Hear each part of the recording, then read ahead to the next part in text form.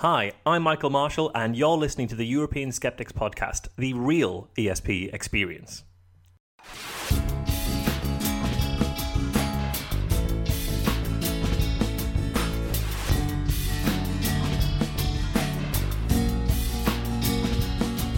You told me that aliens really exist. You met them and swooned with elation. They took you to Pluto and boy.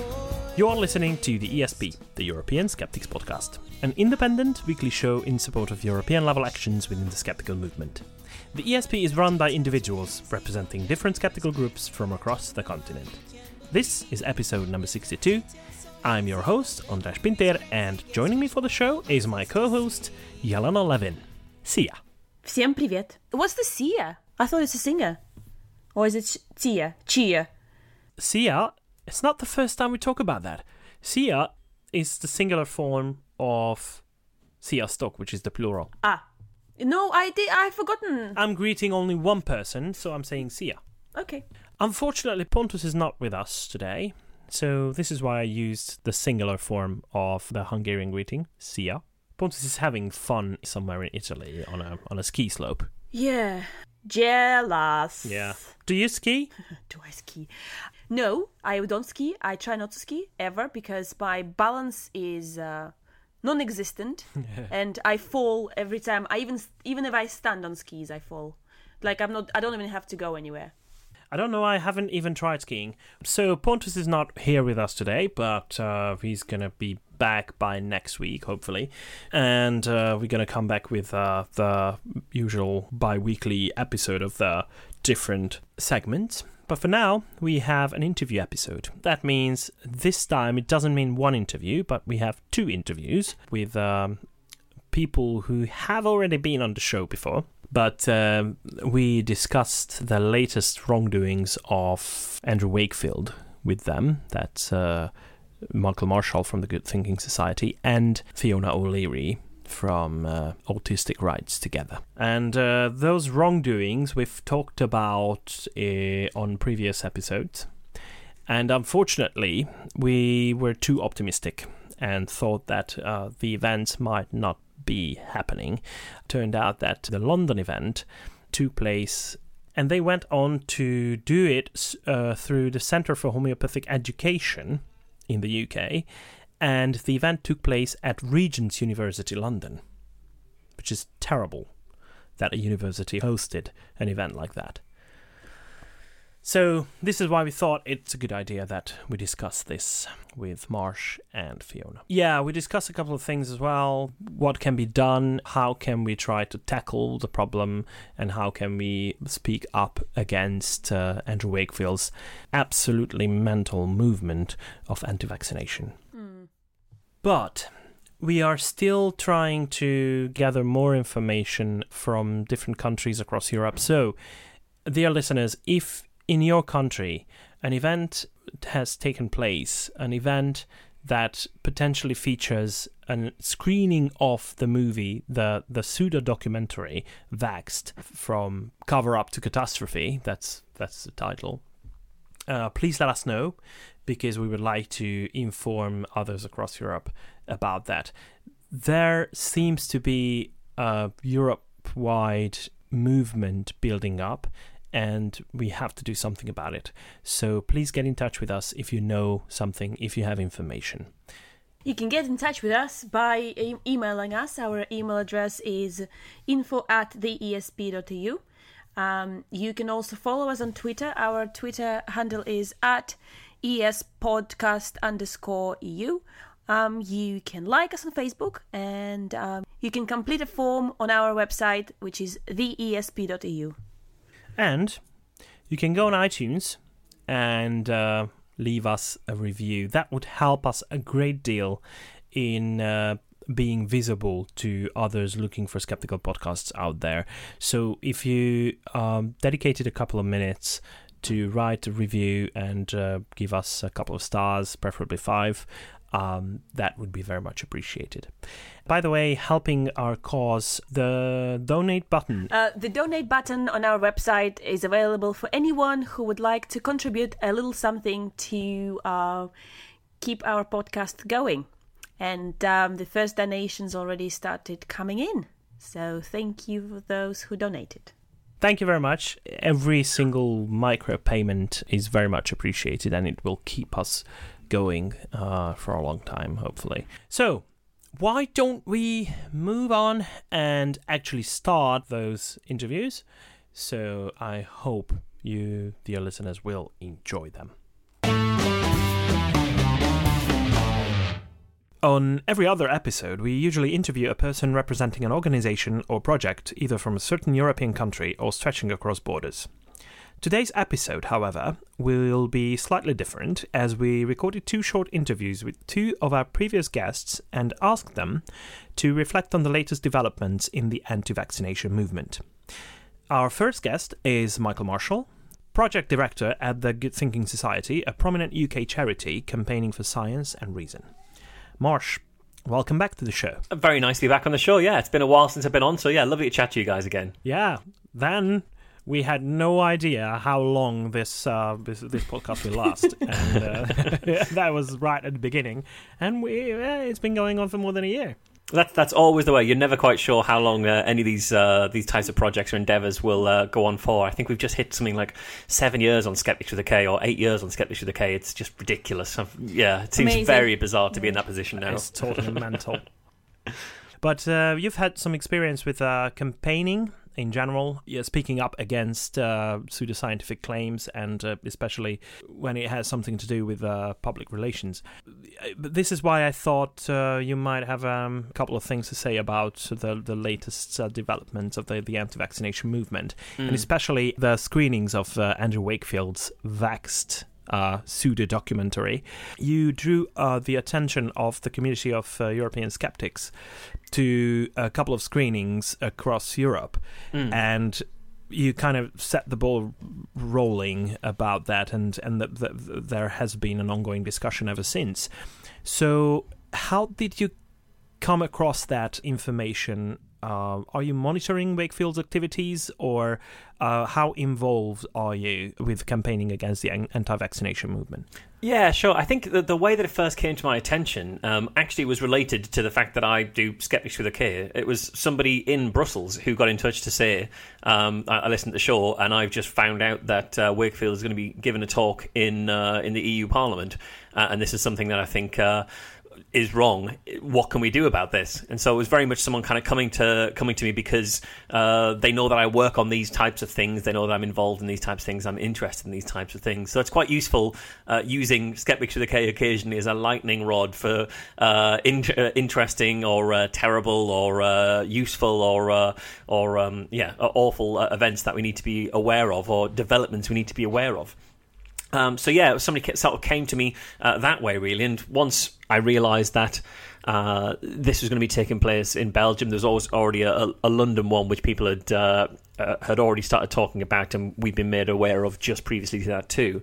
I thought, well, the best thing to do when it comes to Wakefield speaking in Brussels is to get in touch with, first of all, the Belgian skeptics who are there on the ground, able to try and do some work on that area, and also EXO, because Brussels being the seat of Europe, it's a fantastic chance for EXO to use the links that we have across countries to try and establish what we can do, really.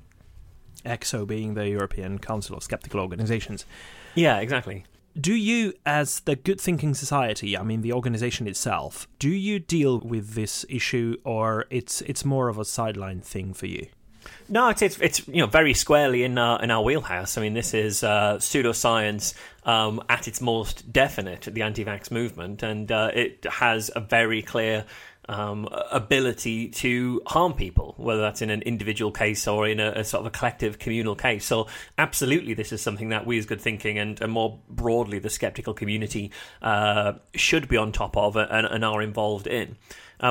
We've been fortunate for a bit in the UK, and I suspect that tide might be turning, but we've been fortunate the anti-vax movement hasn't been that strong in the UK.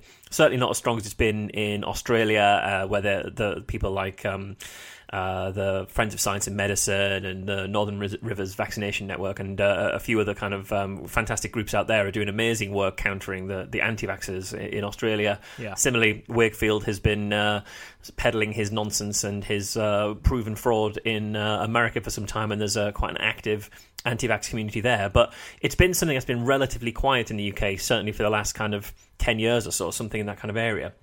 But if you monitor, as I occasionally do, things like Facebook groups for alternative health and for people who are bucking the system, as they would put it, you start to see you start to see a lot of these kind of sentiments and this anti-vaccination rhetoric bubbling away for some time and starting to grow kind of in parallel to the anti-chemotherapy big pharma. They've got a cure for cancer they don't want to tell you about, so why not go to Mexico and pay $20,000 to have Gerson therapy type things. They kind of go hand in hand, I think, in the UK, and that seems to be gathering a bit of momentum, certainly in those kind of anti-vaccination, anti-medicine, anti-science forums and Facebook groups and things like that. But places where typically skeptics don't tread, so we don't see those conversations taking place.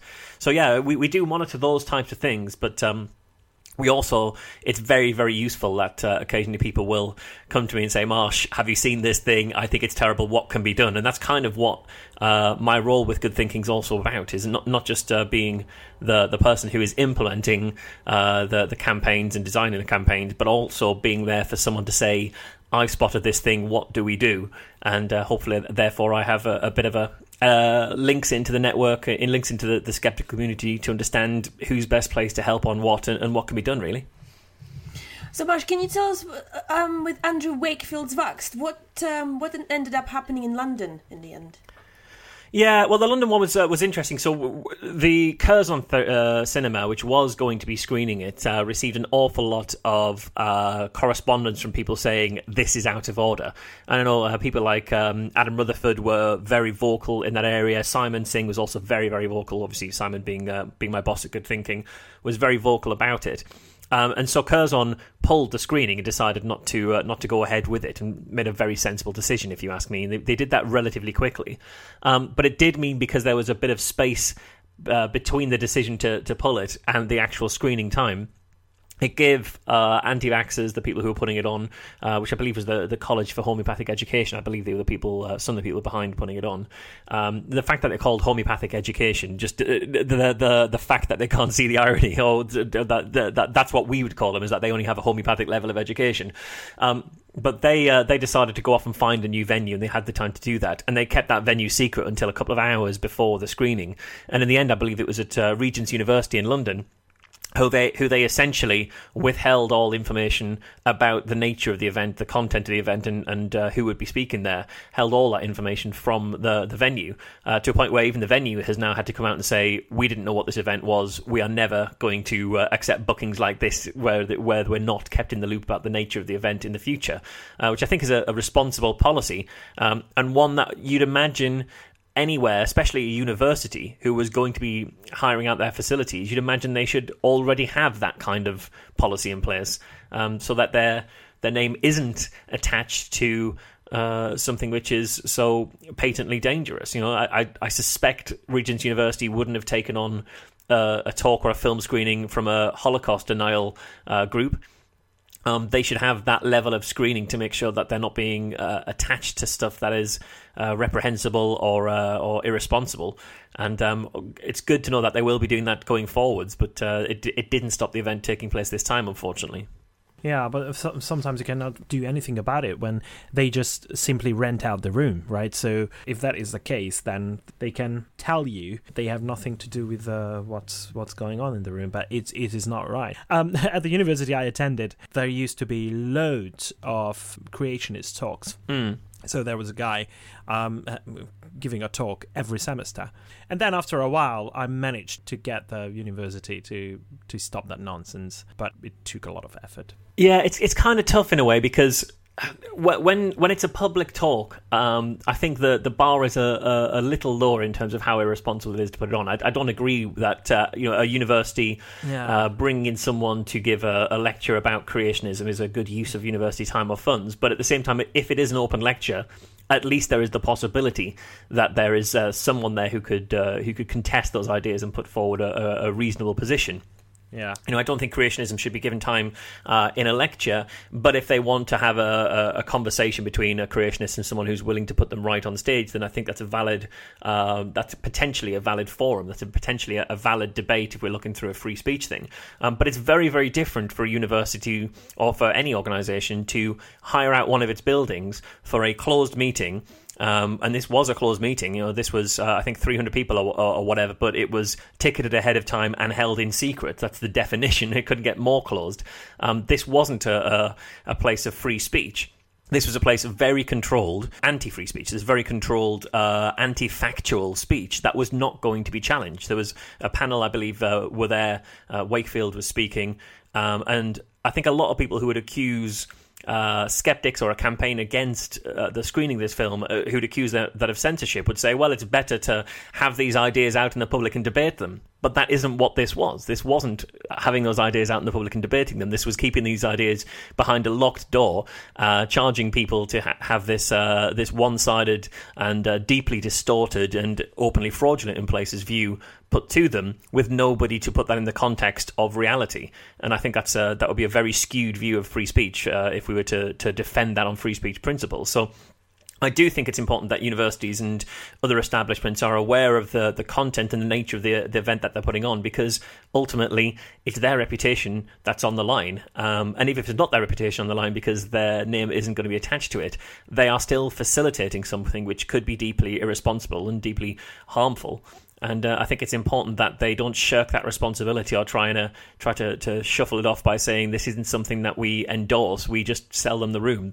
You don't get to do that, I'm afraid. If you're facilitating this event going forward, the responsibility is to a degree still on your hands. So I think it's very, very important that when these conversations are happening and when these ideas are explored, I think they have to be explored in the right kind of environment, in the right kind of platform, one that doesn't give undue legitimacy and undue credibility to ideas that hold no weight, but merely explores them as an idea, and is able to effectively either challenge those or put them in the context of what they are and furthermore what they aren't.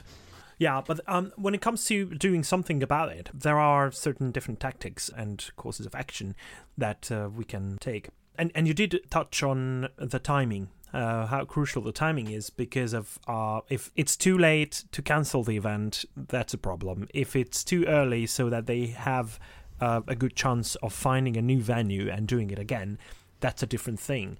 And we've talked about that when earlier on last year, you started a similar kind of discussion about Ryan Clement's activities, the well-known cancer quack.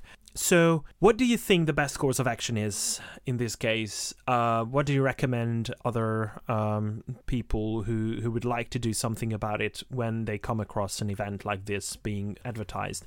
So what do you think the best thing to do is? Yeah. Well, I think it's certainly important to challenge these kinds of things. I think these events shouldn't be allowed to go ahead without the venue or the people who may be involved peripherally in running the event or being involved in putting the event on, venue staff, people like that, venue owners.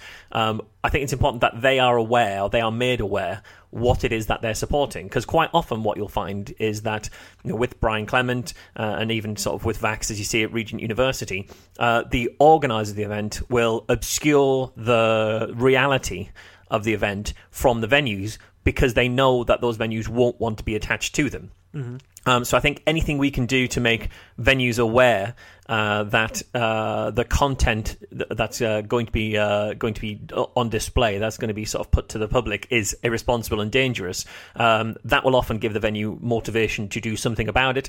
And if it doesn't do any, if the venue don't do anything about it this time because it's too late, or they've signed a contract, or whatever reasons they might possibly have, and just many of those reasons aren't things that would hold up, I don't think, then at least next time they're either going to think we made a massive mistake by having this irresponsible thing on, or they're going to think we got a massive headache by having this controversial thing on, neither of which are very good business practice when what you want is to have a good business with a good reputation. So I think challenging these things is very important in that kind of way. And sure, sometimes it means that we'll do it at a point where the event can still ends up going ahead, but in another venue. And we've seen that in the past with a couple of other kind of miracle mineral supplement conferences or cancer quackery conferences, where there is such scrutiny on the conference that they have to do this cloak and dagger, meet by the train station 2 hours before the event, and we'll take you there.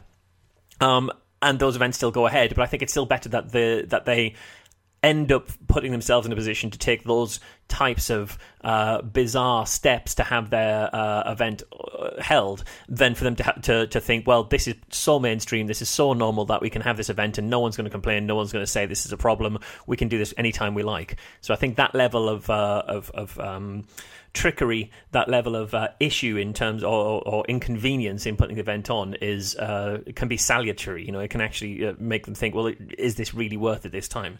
So I think it is important to challenge that. It's also important to contact people for whom this will be a relevant issue.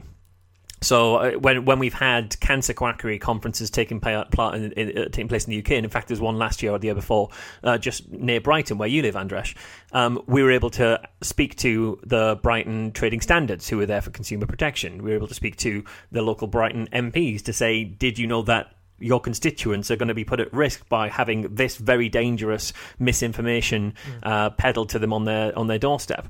And engaging those kinds of mechanisms just hardens the ground to these types of events, which means it makes those events less likely to go forward. And again, I don't believe this is an issue of censorship. I think this is an issue of public protection. That if these people were putting these events on in order to say, we think this, who disagrees with us, let's have a conversation, then we'd be in a very different position. But they aren't saying that. Yeah. They're saying, we believe we have the truth about vaccines, we have the truth about cancer, we have the truth about all these other kinds of very, very dangerous, deadly diseases. And that truth is, ignore what experts and medical professionals and the people who, and doctors and people who are telling you that they can heal you, ignore them and buy my product or follow my advice. That's dangerous misinformation. I think it's a duty of a skeptic and of anyone who is civic minded, I think, to challenge that as much as possible, to make it harder for those views to be out there unchallenged and harder for people to be misled by them. How much value do you see in flash mob like activities when it comes to trying to speak up against these events? Yeah, so you mean effectively keep your powder dry and turn up to the event on the day? Yeah. I'm not sure about those, to be honest. I don't know that that's always a very helpful way forward.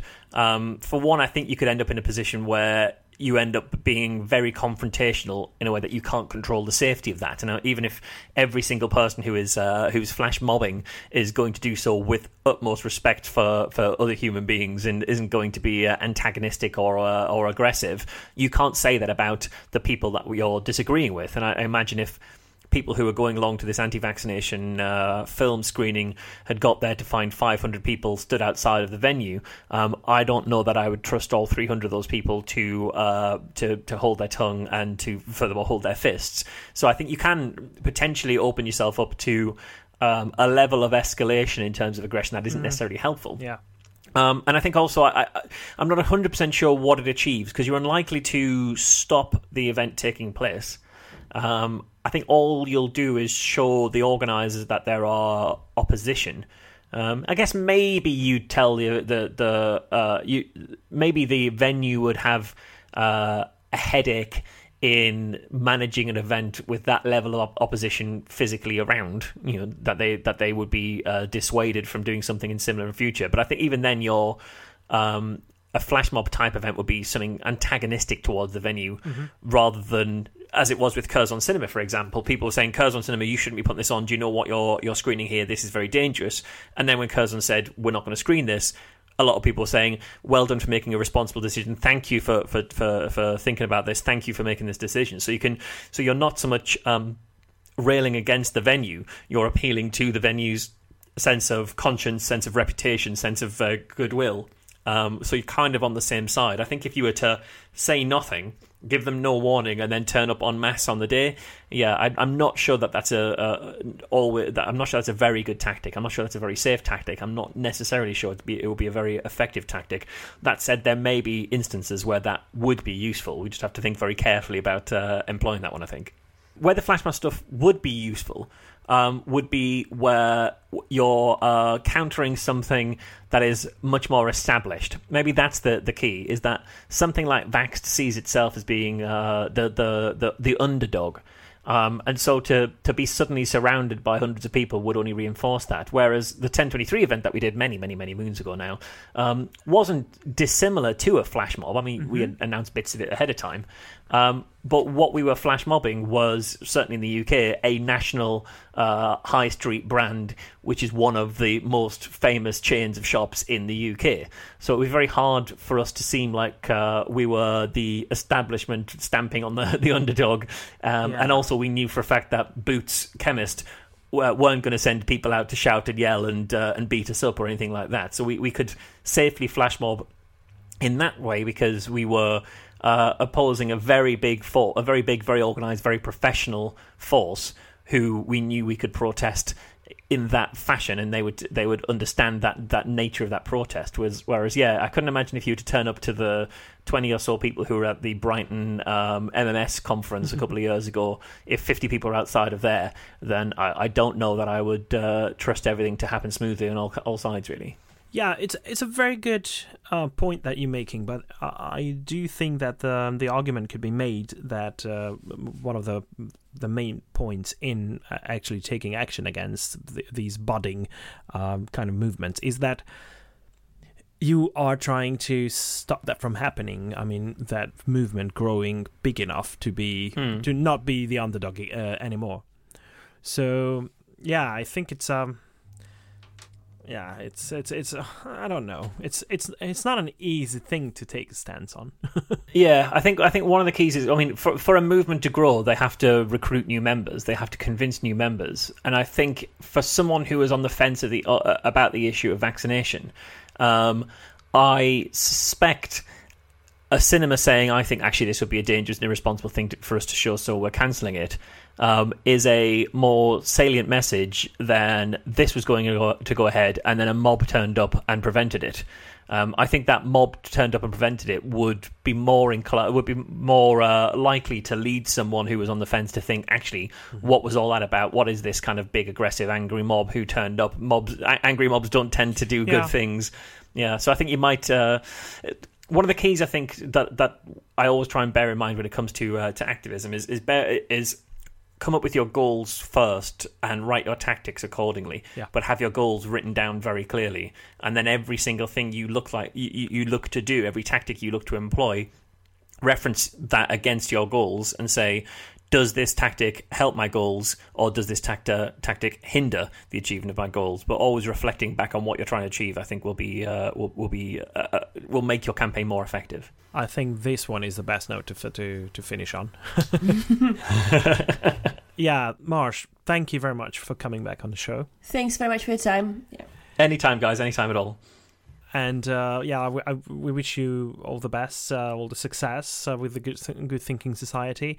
By the way, if someone wants to know more about your activities, or probably even chip in a few pounds, euros, etc., to help your cause, how can they do that? We can go to goodthinkingsociety.org to find out all about us, and there's a donate button there, or you can go straight to goodthinkingsociety.org/donate if you do want to chip in a few pounds or euros. I think at the moment we probably prefer you to chip in a few euros, because pretty soon pounds are going to be worthless, so at least we'll have something worthwhile, so it might work out better for us. But we are a charity, and we exist, and as a charity we exist on donations and things like that, so anything anyone can do to support our work has a huge effect on what we do, and is also hugely appreciated. Excellent. Great. Again, thank you very much, Marsh. Thanks a lot, guys. Bye. Take care. Bye-bye. Our second guest is Fiona O'Leary, founder and leader of Autistic Rights Together, and probably the most experienced person in Europe in the campaigning against the anti-vaccination movement. So, Fiona, welcome back to the show. Hi guys, thanks for having me back on. It's great to be Thanks for here. your time, Fiona. It's okay. It's always great to talk to you. The problem is that whenever we talk, apparently, there is something terrible happening. It's never good news. Sorry about that. It's not your fault, is it? So it's, again, Andrew Wakefield's fault, I think, because his movie Vaxxed has been screened in several cities across Europe lately. And you got really deeply involved in trying to stop them from happening. Could you tell us about how you got the information that these screenings were about to take place and what the actions you took were? Yeah, I mean, I spoke to you guys, I think, last July or August about Vaxxed, and, they had really kind of come on the scene, and I was threatened with legal action last summer by Andrew Wakefield and his film distributor, Cinema Libre, because we've been basically campaigning against this movement for a long time. I'm part of the autistic community, so we are very much exploited by Andrew Wakefield and his movement because they're telling parents, that autism is this horrendous disease. He calls it a plague, a holocaust, terrifying parents about autism, and he blames then vaccines for the cause of autism. So we're always on top of it. I don't think there's a day that doesn't go by when I'm not speaking out against the anti-vaccine movement. And sadly, what we've seen in the last 8 months roughly is this film getting a bigger audience. First it was kind of done very, kind of discreetly in cinemas, but they're getting more support, particularly because of Trump being elected, who sadly believes in pseudoscience and believes that vaccines cause autism. So we've had this continuous kind of blow after blow over the last few months where we're getting politicians joining with Trump like Robert Kennedy Jr. And they're planning to do this kind of vaccine inquiry. Then yesterday, I think we had Robert De Niro again, sadly, meeting with Kennedy and with others, Del Bigtree, and having a huge conference in America. So it's gone from being kind of like a subject where we were kind of thinking, oh, they're crazy, we can keep that under control, to getting support in political circles. Like Vaxxed was meant to be shown at the European Parliament on the 9th of February, and that was a huge operation. I mean, it really was just continuous ringing, writing. Michel Ravasi, this Green Party politician from France, hell-bent on getting this shown there. And then, thankfully, we had politicians speak out and MEPs, and, it was stopped, but then they held it in some kind of cinema around the corner. So every time it's like that game, my friend was saying, where you're kind of batting moles and you get some down and then they hop up again. So it's like you have to keep on it all the time. Then Wakefield was meant to show his film in London on the 14th, Valentine's Day Gone, at the Curzon Cinema. We got that cancelled as well when we explained to them how dangerous it was. But sadly, he got it screened in Regent's University on Valentine's night, and it was only shown by way of it secretly. So what happened was we were told that they weren't going ahead, and then they put out this notification to all the people that were interested that anyone that wanted to come along to the screening would only get notification of the venue 2 hours prior to it happening. So it was literally impossible for us to find out where the venue was. And when we discovered that it was shown in Regent's University, we were horrified, that a university would let someone like Wakefield talk. And 350 people turned up for this event, which is probably actually one of the biggest gatherings that we've seen since Vaxxed has come on the scene. In America, they would not have numbers like that. So what really worries me, I suppose, is that I think there's a real appetite for this movement in Europe. And there's not enough being done by governments. They're not making enough statements. We have to keep pushing them, warning them. They should be looking at this issue themselves. And then on top of that, we don't have autism charities speaking out against Wakefield. I seem to be continuously fighting this issue really with a very small group of people. And the skeptic societies are probably, and the science communities, doing most of the work in relation to this issue. So I'm very angry and I'm very disappointed to see universities not investigating their speakers, I think it's very important. Now, we've since discovered that it was the Centre for Homeopathic Education that actually got this film into Regent's University. So when I rang the university the morning after, they just said to me that the homeopathic organisation were clients of theirs for 10 years, and they thought they were just giving one of their regular talks. And I said, well, they shouldn't even be clients of yours because they're quacks and they're promoting pseudoscience as well. But it's all about money. So, I mean, for instance, to hire their venue for half a day, it's like £1,100. So it's a lot of money they're getting. And but since learning about Vaxxed, they have completely disconnected from the Centre of Homeopathic Education, which is good news. So that's some positive news. And they've assured us that they will be vetting all future speakers at their college. So that's something good that has come out of it. But the damage has been done. If there were pregnant women attending that conference, they might walk away and vaccinate their baby. Yeah. So what really shocks me is that at the end of the day, we're in a much more dangerous situation than we were last year, because whatever problems we had last year have literally quadrupled now. We really are in a situation where all hands need to be on deck. We need much more support from politicians. Like, even in my own experience, I had to beg, ringing, writing. It's exhausting trying to, say, hey, look at this. This is kind of a serious issue. In Ireland, for instance, nobody is talking about this. They're not addressing it. We have some great doctors trying to organise lectures in colleges, but there's no campaign. What I'd like to see is advertisements on the television or on the radio, warning parents to vaccinate their children. We need to do a real global campaign that is effective, not having little kind of individual talks. And or we will see these diseases coming back, not just measles. I mean, this is the other point I want to make. The recent reports in the Times, we've had 4 articles come out in the space of 48 hours. That's a lot. And I think there's another one tomorrow. And that's great. That coverage is great. But we really need to have more kind of a conversation about Wakefield and vaccines in general. They focus on the MMR. They keep thinking that this is the only vaccine that Wakefield is against. That is not true. Wakefield and his team are knocking all vaccines. They are saying there are no safe vaccines. So every vaccine is bad. And I want to see the media talk about that. Even my husband is saying to me, why don't they mention the other vaccines? Why are they focusing on MMR? It's not just MMR anymore. It's polio, it's diphtheria, it's whooping cough, it's flu vaccine. The Gardasil vaccine is a huge thing for the Vax team. And actually, most of the stories that I see lately are in relation to Gardasil vaccine. Mm-hmm. For instance, Vax they do videos, maybe 4 or 5 a day, and I watch them all. I mean, I'm continuously attending to them because it's important if we pick up on anything. I saw them come out and say that the Gardasil vaccine causes cancer. So it's not just autism now, it's cancer as well. Vaccines cause cancer. Vaccines cause everything.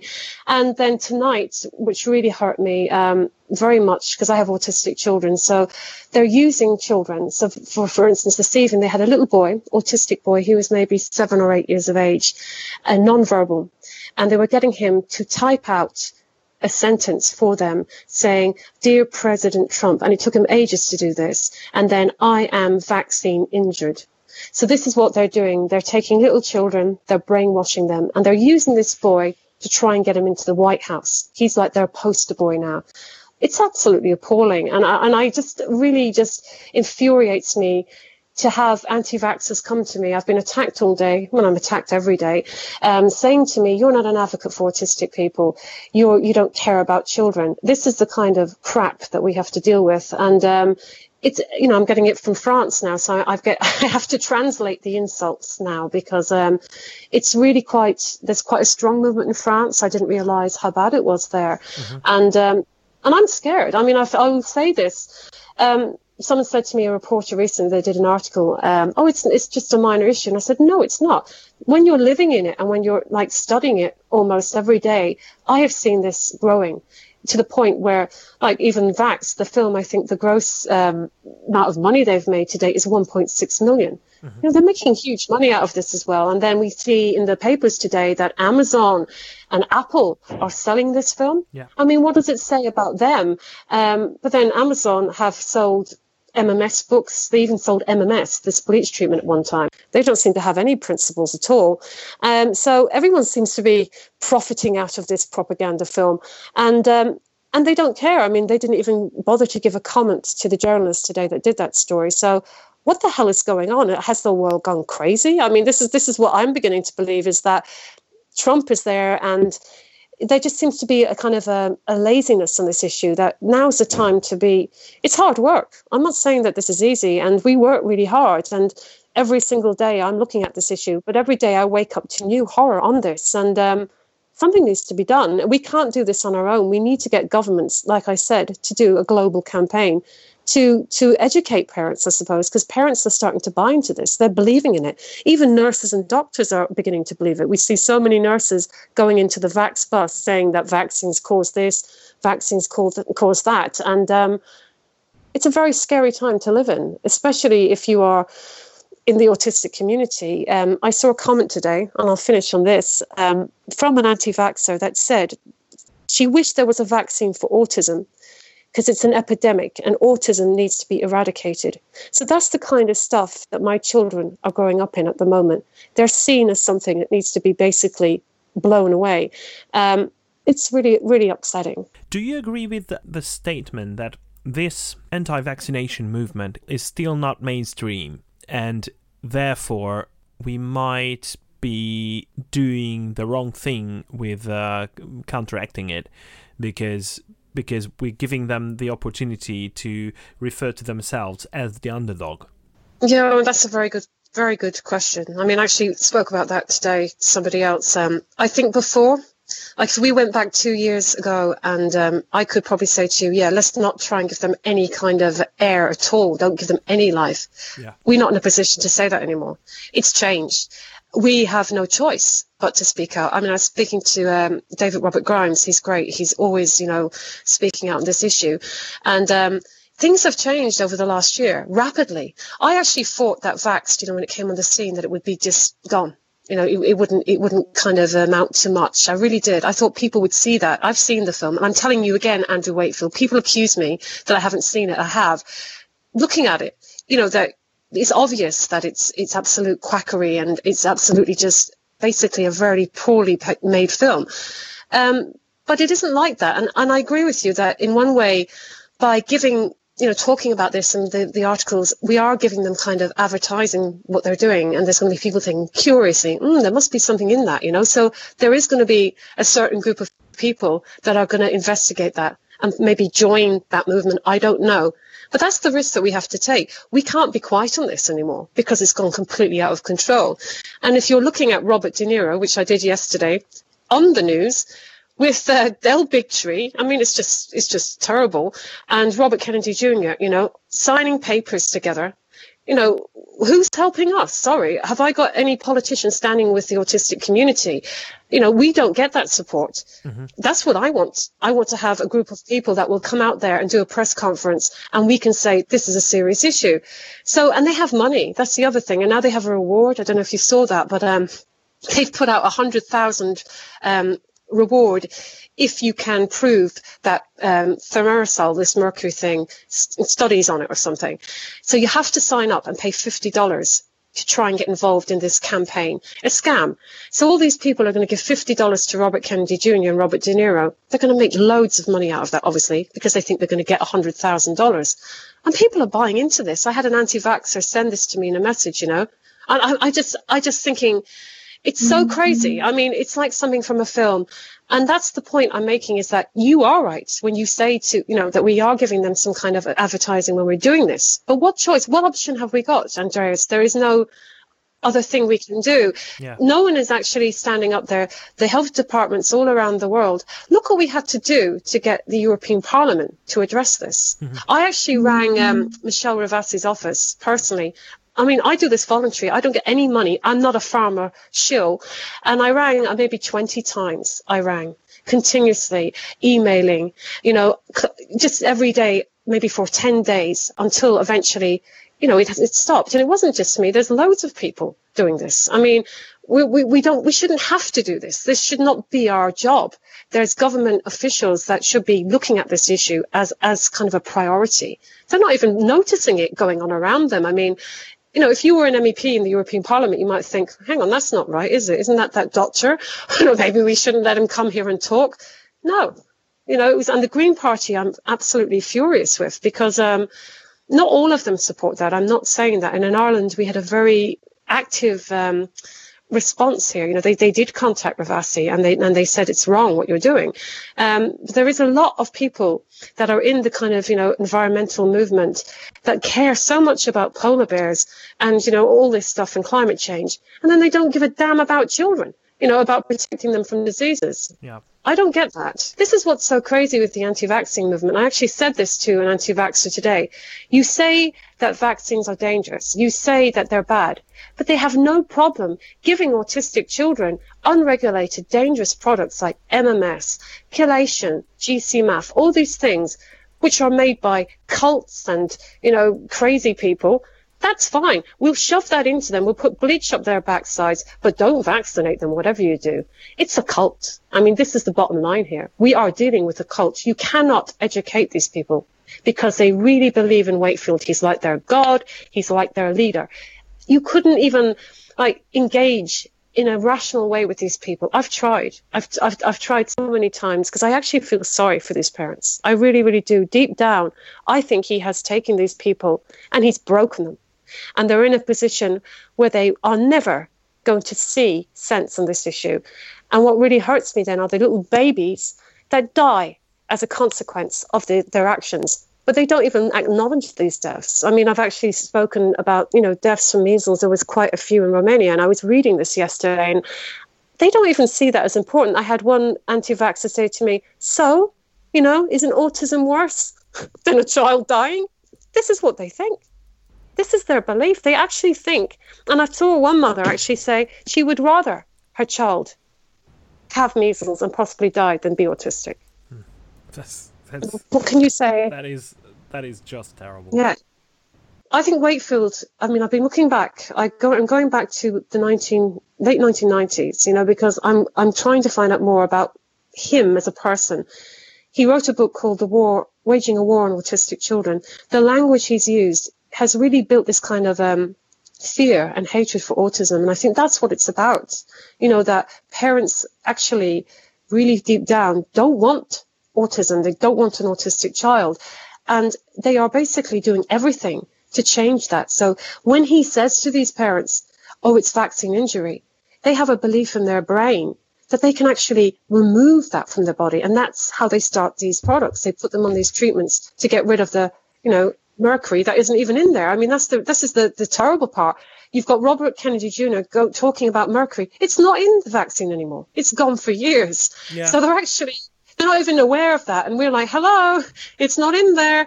But sure, you can't get through to them. So everything is so badly done. And I mean, you know, watching them speak, and Robert De Niro, I'm just, you know, my son loves Robert De Niro, and he's 24 now. He's got all his movies. And it was very funny. He's autistic, Dylan. And he came in and he said to me, is Robert De Niro a quack now as well? And I just burst out laughing, you know. Robert De Niro made a statement yesterday saying he had tried every treatment on his son. What were those treatments? You know, that's what really worries me. If Robert De Niro is getting his medical advice from Jenny McCarthy and Robert Kennedy Jr., those treatments can't be good, you know. So it's got nothing to do with, people say to me that these people aren't educated. There's educated people that are buying into this as well. Yeah. So Fiona, you are speaking up quite vehemently against Wakefield anti-vaccination movement. Were you really talked about at the London event?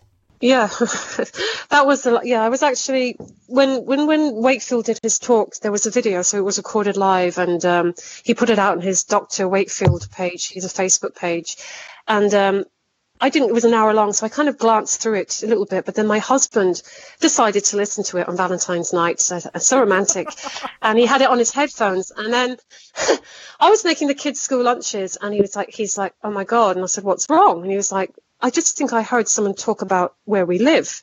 We live in a tiny village in West Cork called Drimoleague. I mean, there's like very few people, cows and sheep. I said, don't be ridiculous. Why would they be talking about Drimoleague? And then he said, oh my God, they're talking about you. So we went and we listened. And basically what happened was Wakefield was doing his questions and answers. And a man stood up in the audience and basically mentioned me. It was a question about me. What do you think of Fiona O'Leary? Why don't you bring the film to Drimoleague in West Cork where she lives? And the whole audience were laughing along, 350 people. So Mr. Wakefield kind of looked at this man and said, yeah, organise it and I'll come along. And then he said, I've heard of her, Fiona O'Leary. I hear she's on the autism spectrum. If this is true, my heart goes out to her.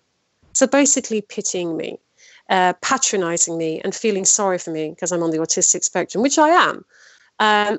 It was so humiliating. And everyone, again, laughing along with that.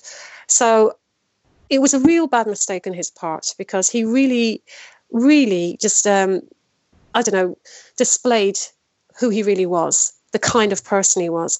Now, I thought, with all this controversy around the film, that any bit of time these people had to ask important questions about, all the hidden data or whatever, that they'd be asking important questions. But the fact that I was brought up as a question, it just shows really what these people are like. And I think Wakefield was aware that that question was going to be asked. But yeah, he basically belittled me and, I pity her almost because she's autistic, which is what he does. This brings back to the book he wrote about waging the war on autistic children, how he calls us a plague, a Holocaust.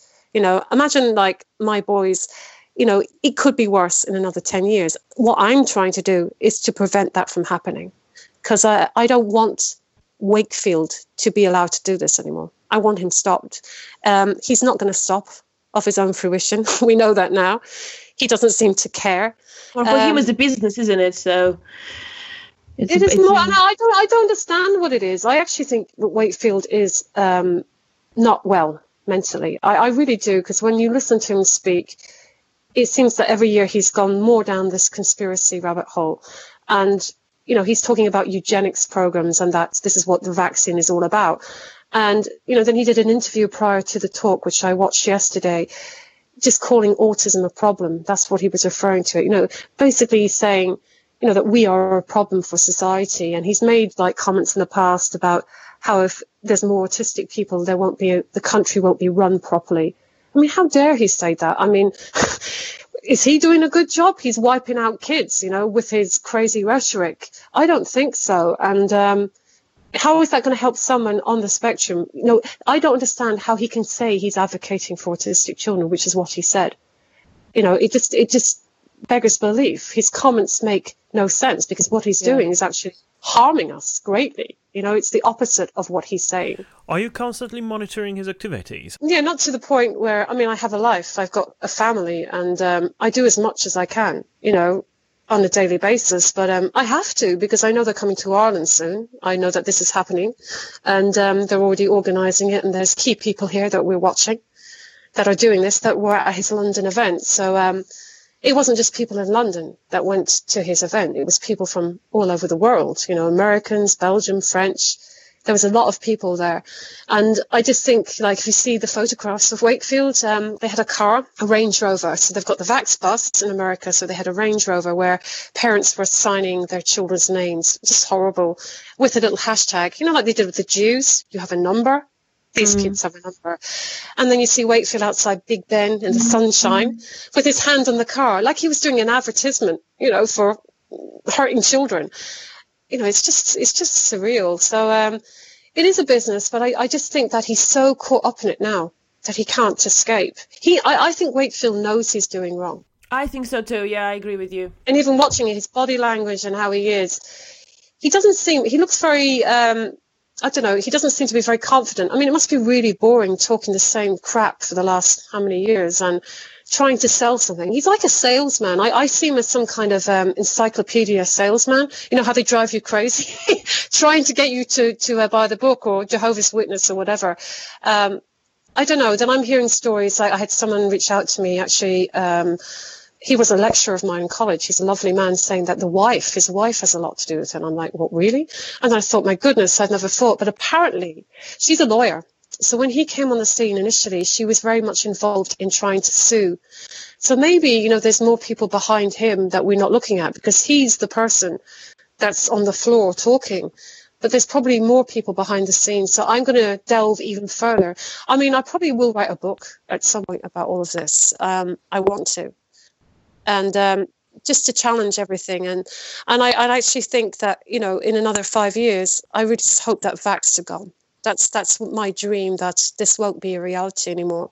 And I just hope that there isn't too many babies that are going to die at the hands of this movement. It really frightens me. And even here in Ireland, I'm in my supermarket. I met a woman who was asking me about my campaign work, and I was telling her what we do, and she started to talk about the vaccine and saying, "Oh yeah, but isn't it? It's not safe." So I mean, there's people, in my town that are listening to Wakefield. I mean, he's infected. I use that word. The whole world with this. Mm-hmm. He's done so much harm, and especially pregnant women. That I've seen them approach pregnant women and touch their bellies and say, "You're not going to vaccinate, are you?" It's just really creepy and just so dangerous. I don't know why anyone would want their child to suffer. I lost a cousin to meningitis when there was no vaccine years and years ago. I never met him. And his dad, my uncle, it was his only son. He never recovered from losing his son. And he said if there had been a vaccine at the time, which there is now, which prevented the meningitis that he had, what he wouldn't have done to have that. I'm talking to a woman here in Ireland whose father had polio. The suffering he went through. People seem to forget they're still there. All those diseases haven't gone away. We've just managed to stem them with vaccinations, but they're not gone. And I just, I had someone telling me then, an anti-vaxxer, polio is a hoax. I mean, this is what we're dealing with. We're dealing with, it's not that they're not educated, they're brainwashed. There's a difference between not knowing about something and believing in God. It's like a bit like a religion, I suppose, in a way, like I said, and they don't need evidence because God doesn't exist, but they still believe, And I think too much time has elapsed since these were really terrible issues that every family had to go through and had to face at some point. It's kind of the same thing as Holocaust denial.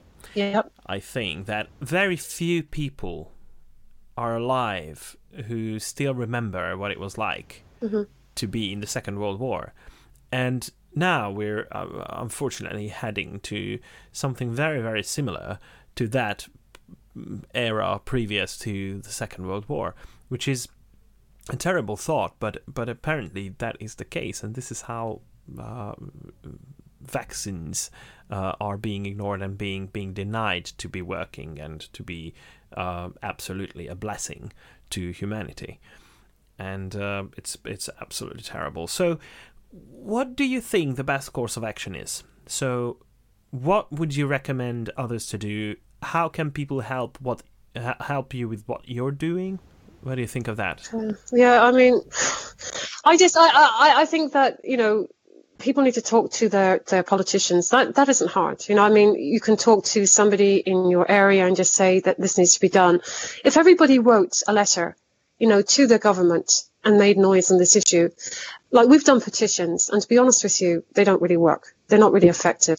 That's my experience. And we've had petitions for other things. But by just even phoning, I know it's a little bit of an expense, but it's worth it. When I rang, like Michelle Ravasi's office, and when I rang other politicians, they did listen and they did act. And I think sometimes writing an email isn't enough, that if you hear you on the phone that you're like, I'm really serious about this. This is a serious issue. And I suppose all of the organisations out there, autism charities, I don't see any statements. I don't see them actively coming out and saying, we need to do something about this. This man should be given a platform.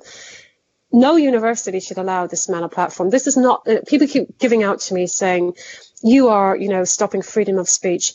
This, exactly what you said, we have used the Holocaust denial thing. It's the same thing, really, if you think about it. And the irony with that is, and the terrible thing is, Wakefield uses the Holocaust in his own kind of speaking. So he will say, vaccines, it's the same thing, which is absolutely awful. Like, he's on about eugenics and things, longevity. Like, we're living proof that vaccines work. I mean, this is what the reality is. We're here. Exactly. And they don't seem to see that. Like, my mum is 80 in November, She had, she can remember TB. She can remember all of these awful things. Her mother lost her lung, the suffering in her childhood because of not having proper healthcare and medications, what they went through as a family. We are so lucky. We get flus and colds, but nothing like what, our ancestors suffered and went through. And like I said, these people seem to think they're gone. They're not gone. They're still there around us. And I suppose that's what we're living in, a kind of a mind where if we don't see someone suffer, how many children do they want to suffer and die? before they realise that there's a problem.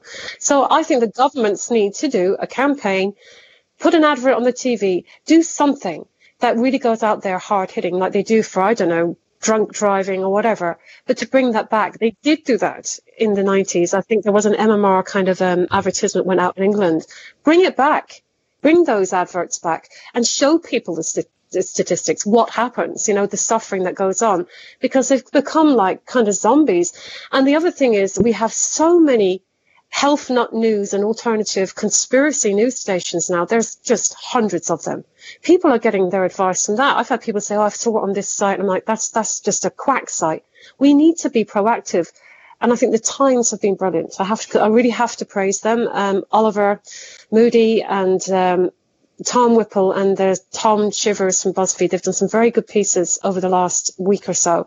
And those stories have to keep coming. They have to keep churning. We have to keep it alive. We can't just forget about it now. Like I'll wake up tomorrow and I will keep on this again. Even people writing and blogging about it is important because people do see that. And just warning parents, even if you meet someone on the street, and they have a question, tell them the reality of this issue and stop them speaking. This is not about freedom of speech. It's about protecting children and babies and society from a man that is effectively going to harm their children. And this is the reality of it. At the end of the day, it's about saving lives. That's what we're doing here. It's nothing else. It's not a game. I think Vax think they're on a kind of a scoreboard. We're winning because this is what they say. This is about saving lives. And that's what we're about. I just care about the children. I love children. They're a priority in my life. I just want them safe. I'm just worried that we get all the attention, or the attention will be gained when it's too late, when there is already an outbreak or an epidemic, and then people will realize what has happened. Jenna, that is probably, I don't want to be negative, but I think that's what will happen. And my husband has said that once we see a serious outbreak, where we had it, to be honest with you, what warrants a serious outbreak? We had 40 cases of measles in Ireland last year. That was a lot in the summertime, 40. And I thought the Irish government were really lazy when that happened. We had a few bit of news coverage, but they didn't actually say, hey, we better do something about it. So 40 cases to me is an awful lot compared to we don't have that. In some states in America, they haven't seen measles for 16 or 17 years because they have got a really high herd immunity.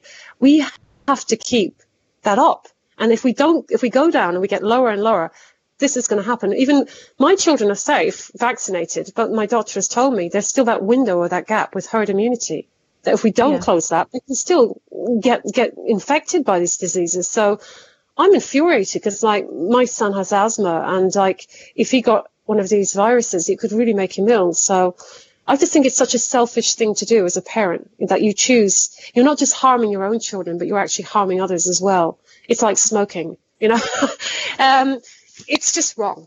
It's morally and ethically wrong. And we'll have to keep banging on about it. Keep educating people.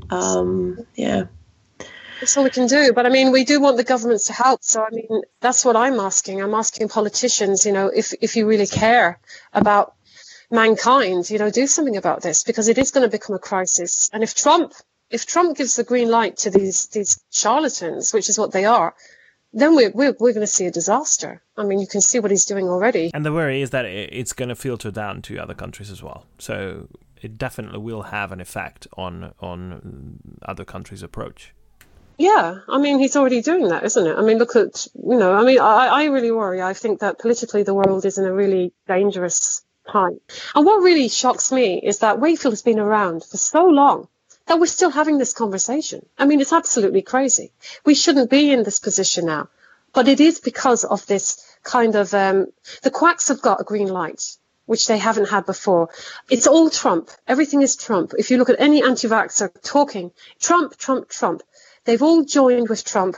They don't care about any of their moral values, if they had any before, about what he's doing to other groups in society. He hates everybody. They've just joined with him because he supports this issue that they are so passionate about. It doesn't matter if he wipes out all other people. As long as he's anti-vaccine, they don't care.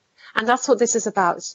And Wakefield was at the inaugural ball, and Robert Kennedy Jr. has met with Trump. So that it is. We need to be thinking plan B now, because we can keep the stories in the media, but it's not effective. It's not going to stop this. And I mean, unless the government actually does something to say, we're not going to allow this anymore. I mean, we don't have, in Ireland, like, parents can pick and choose if they want to vaccinate their children. That's where we are. And I think maybe we need to be a bit stronger on that and bring in, kind of laws that will say you have to do this. You want your kids in a school environment, they need to be vaccinated. I'm completely 100% behind something like that.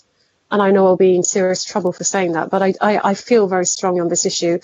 And at the end of the day, like I said, vaccines are the most effective way to prevent these awful diseases that we don't want back. Indeed. Certainly not. If someone wants to follow your work and possibly even help you with the campaigning, how can they get in contact with you? Well, we have a website, autisticrightstogether.ie, and then I'm on Facebook, Fiona O'Leary. I'm on Twitter, and we've got our email, phone number, whatever. Mostly Facebook and Twitter. We're very proactive there. Every day, there's always new information about this issue, because we are following Vaxxed very, very closely, and if they are going to come to Ireland and they're planning a European tour, I would like to see all countries, kind of linking in together, I suppose, which would be a great thing, so that we could give information about, when is this happening? And you're doing that already, of course. You're doing great work, guys, and just keeping everybody in the know. To protest, I mean, I suppose that would be a good thing as well, if there was a real big protest against this movement. I'd love to see that happening. And I think that would kind of make a statement as well to governments that we need to do something. Because if we don't, where are we going to be in another 5 years' time? Are we going to have polio back? Are we going to see children, disabled from awful diseases? I know a lot of people that have gone blind from the measles. I know a man living in my area that is blind because of measles, because he got them as a child. So, is that what they want? Do they want their children to be, disabled and dead over autism? Is that what we're dealing with? It's really just dreadful. On that positive note, Yeah. I would like to thank you again, Fiona. Thank you so very much for your time and coming on the show. I mean, it's a very depressing conversation, but there is a positive side, is that we're here, and we are a movement, and just to give that message to Mr. Wakefield and to his supporters or whatever, that we're not going away, and we will keep fighting them until this is resolved. It's we have a lot of very strong, passionate people that are really not going to let these people get a hold. So it's quite positive. Yeah. Great. All right. Okay. So, I wish you all the strength and even success with your efforts. Absolutely. And hope next time we meet, we don't have to talk about Andrew Wakefield and Vaxxed. I just want to say one thing, actually, if I may. I just want to give a shout out for my colleague in London. Her name is Emma Dalmain. She's having surgery soon. She's not well, and she's been great support with me throughout all of this. And just to mention her, she's a great campaigner as well, and I hope that she's a speedy recovery. Okay, thanks so much, guys. Thanks for having me. Thank you very much, Fiona. Thank you. Yeah. Thank you. Soon. Bye, guys. Bye-bye. Well, I said at the beginning that I hope our listeners would enjoy the interviews. Well, even though it's always very nice to talk to these people, these are terrible topics to discuss. Indeed. And so, hopefully next time when we speak to Fiona, it'll be because of the good occasion and progress made. And maybe we won't ever need to hear about Andrew Wakefield ever again. Well, here's hoping. Yeah, please wake up. Stop daydreaming. It's not going to happen, I'm afraid. But there are things that we can do. Yeah. It just occurred to me that Fiona told us about Vaxxed being available on Amazon and on iTunes. I've checked. Unfortunately, that is really the case. It's at least it is with the UK stores of both. So what I'd like to encourage everyone to do, I have already done that with the UK store. look up the actual movie on iTunes or on Amazon and write a review. I'm hoping Andrew Wakefield and his supporters not to be listening to the show, so I would like to encourage everyone to get in contact with us. So if you email us, I can give you a copy, or I can give you a link to a copy of the movie. After watching it, please leave a review on Amazon and iTunes, bashing it. So don't be a softie. Don't be too soft on them. It's absolutely crazy what's going on in the comment sections there. So it is badly needed. So yeah, I think this is a course of action that we can take, and we can make an international effort out of it. Indeed. Okay, so I'm pretty sure that this has been all that we had time for on this episode. So I'd like to thank you, Jelena, for joining me today. But it was my pleasure, even though it was brief. Yeah, it was brief, and it's never the same without Pontus. It's never the same without all three of us being together. So I can't wait to have Pontus back next week. But until then, goodbye. Goodbye.